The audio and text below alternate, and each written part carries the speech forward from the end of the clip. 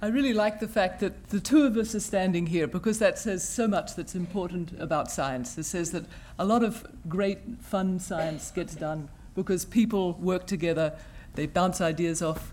The word partnership was used, and I think this is absolutely one of the great fun things about what our experience was when we discovered telomerase.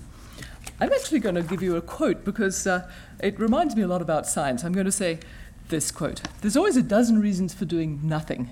There's only one reason for doing something, and that's because you want to."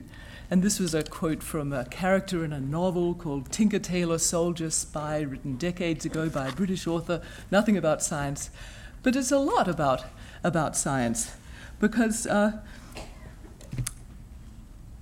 we heard from our previous speaker how you could tote up reasons for not doing experiments. In fact, it's always true in my lab still. You can stand around and you can think of all the reasons why an experiment in biology won't work.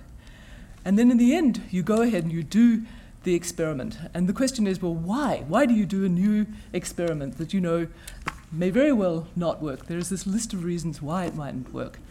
And part of the reason, I think, is because you develop an inner conviction that something is worth doing and something should be followed up. And where does this come from?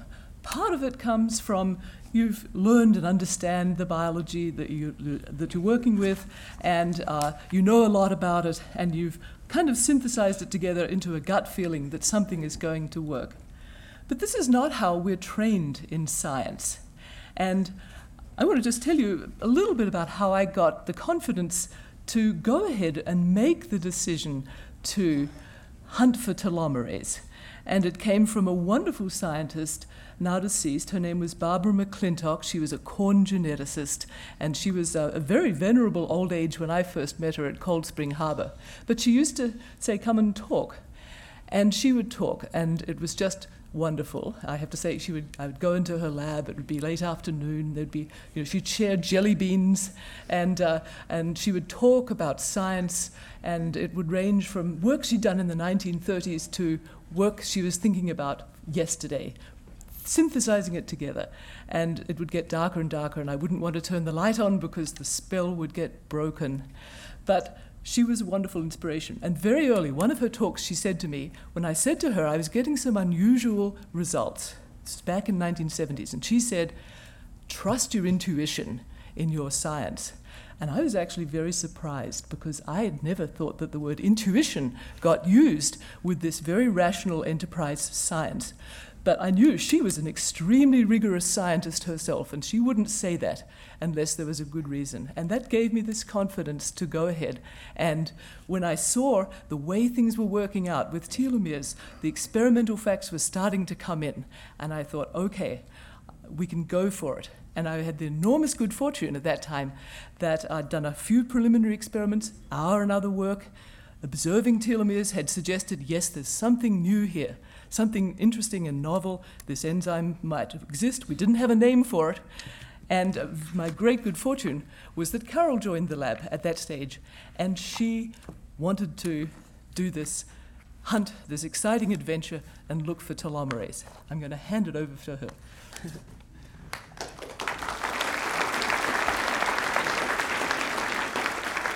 So as is typical of our interactions, we kind of talked about what we were going to say up here, and then we both sort of changed our minds along the way. And so to show you the kinds of interactions that one can have in science, one of the points that I would like to make is one of the same points that Liz made. And I just want to make two brief points. And the first will be that what is really important to do is, although one has to have a lot of self-confidence, one also must at times be one's own worst enemy, or best critic, is another way to put it. And the second point I'd like to make is that although science, as Liz said, is a very rational process, the interaction among people in doing science sometimes can lead to unusual results that would not be thought of rationally. And so to make these points, I want to tell just one brief story, which Liz has heard probably several times now. And this was about an interaction that Liz and I had when we were working together in the lab. typically Liz and I would talk every couple of days as I was doing experiments. And we would have very definite ideas about what was going on in these experiments. And if you come up and talk to us, you'll know that neither Liz and I are shy about talking. And so we would end up spending hours in the lab talking to each other about this experiment and what it might mean and how to set it up. And I recall one particular time when I had a very definite idea about what was going on in this particular experiment that I was about to do. And we talked about it for at least 2 hours because Liz had the opposite idea about what might be the outcome of this experiment. And so we went on and we talked to each other, and we were very firm in our beliefs about what was going to go on. And the next day, I was going to go away and do the experiment, but I came in the morning, and Liz and I both said to each other that we thought that the other one's result was what was going to happen. So and then I did the experiment, and that's not the important point of the point I'd like to make. Just that in talking, one can actually come to new ideas, and it's not just the rational basis of doing experiments day to day in the lab, but rather the interactions among people. And the point about being one's own best critic is that although you have to have the confidence to go ahead, you also want to be out there and thinking of all of the things that you could be doing to fool yourself in an experiment, and that's how talking to somebody else about those sorts of things can help you realize that. So I guess we can take questions. Yes.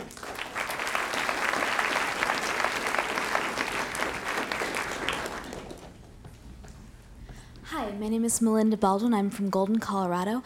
And I was just wondering, with so many fascinating fields, especially in molecular biology, what was it about telomerase that really captured your imagination and made you want to do this experiment?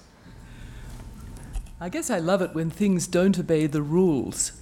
And the telomeres, that's the DNA at the ends of the long thread-like things, the chromosomes that carry out all our genetic material. And the DNA at the very ends of chromosomes wasn't obeying the textbook rules. It was growing and shrinking, and things were getting added on inside cells. And you can sit and argue forever about what might be going on, but one way to find out is to just dive in and roll up your sleeves and do what Carol did and just look and find out. And so I think it was sort of a fascination of something that was behaving differently. It was a new frontier. It was in the unimaginable days when actually sequencing DNA was a novel thing. I can't believe I'm saying that, but it was actually exciting to see.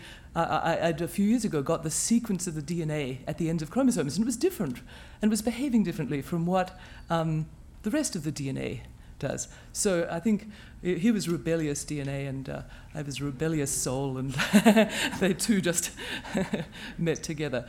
So it's a curiosity. I think we all want to know deep down what goes on inside cells. Cells are made. We're made of cells. It's us at our most core. We're all the same in the fundamental biology way. And yet we don't understand an awful lot of what goes on. Still, despite our marvelous advances, there's still, tremendous amount that we don't understand. So this curiosity. Carol should address it. Okay. My name's Lindsay Horvath. I'm from Las Vegas. I'm going to ask kind of an atypical question, I guess. Do you have families of your own, and how has your intense research and possible different results from the experiments you found and having to divulge into further experimentation, how has that affected your family lives? Well, I'll start with that. And we both do have families, and both our families are actually around here. And I will point out that Liz is somewhat, she's my mentor in many ways, but she did have her son, Benjamin, when I was working in her lab, which gave me the confidence to go on when I wanted to set up my own lab, that I could have a family. And you might have heard some noises in the back a minute ago, because my daughter was over there. She wanted to watch me. She's 6 months old. And my son was there as well. So yes, we both do have families, and from my point of view, I really want to have the best of both worlds. And when I think that I'm doing a successful job is when I don't have enough time in the lab, and when I'm in the lab, I really want to be there, and I'm upset that there's not enough time. And then I go home, and I only want to really be at home, and I want to be with my kids, and there's not enough time. And so if I'm splitting that correctly, then I think that I'm doing what I love both in two different realms. And it's difficult, but everything that you're going to hear from anyone that's here is difficult. But it certainly can be done. Do you want to? I totally agree, and I think there's something else to add too. That your life is going to span many, many, many decades of adulthood, and families are something. It's a stage. Families have developments. They come. There's a stage where people will, like you, they'll go to college, and so I think that one doesn't want to feel that you're going to get stuck in the path that you're going to be in forever, for 5 decades more, or however more decades. You'll keep on being a productive person. Your family life will go in sort of ebbs and flows. And I think Meryl Streep once said, every professional, successful woman, her life may have ebbs and flows. She was talking about the life of an actress, and she has, family. And so I think there were times when she would take off, more or less time, depending on where she was in her family. So I think that you should think of it as, there is time for so many things in life, and to preclude one or the other. Now, while they're both going on at the same time, yes, it's tough, but so rewarding on both sides. So rewarding to have a family, so rewarding to be doing work that you love. And it really can be done. It's amazing that it can be done. Hi, I'm Kirsten Smith from San Jose. And, the telomeres have an impact on how many times the cell divides and how long it can live. And I was wondering what sort of an impact your research would have on the general public in terms of, like, delaying aging or cancer research or things like that. Yes. Will you start? Yes. There's a lot of information about both aging and cancer research. And I think that while there's probably information in both of those areas that will affect us in terms of in biology for a number of years, at least my research that we're doing in our lab focuses a little bit more on the cancer research side. The cellular, the ability of cells to divide in terms of how many times they can divide in culture, that is a property of cells which are cancerous. They divide more times than they normally should. There has been a lot of talk about the ability of cells to divide actually having to do something with aging in terms of lifespan of the organism. And the data, as best that I see it right now, is that the component of lifespan of an individual cells into lifespan of the organism is only a very small component. There are a number of different factors that go into organismal lifespan. So, for instance, there is no correlation between telomere length and organismal lifespan in really any species. Despite what you might have read in the popular media, there's a correlation between telomere length and ability of cells to divide in culture, which gets back to the cancer question. And so I think that the major impact, at least right away, would come in that area. Right. Just to expand very slightly on that, perhaps in terms of aging, while it may not determine lifespan, there may be aspects of wear and tear in our bodies that could be impacted on by telomeres failing to replenish themselves. But that's not actually proven that really is the limiting component yet. But these are things that we have to all look at, and if it turns out some of these things do impact on disease or even the quality of later life, these are actually very important issues for us as society and globally to think about very, very hard. So there's unexpected directions. So telomerase is it's sort of got a yin and a yang. It's a Dr. Jekyll and Mr. Hyde. It depends on the context. And right now, we're in the stage where we don't know which way it'll really turn out. It'll probably turn out interesting, but I don't know where the medical applications will work. But nothing is absolute in biology. Everything is always complicated and much more complicated than, say, physicists would like.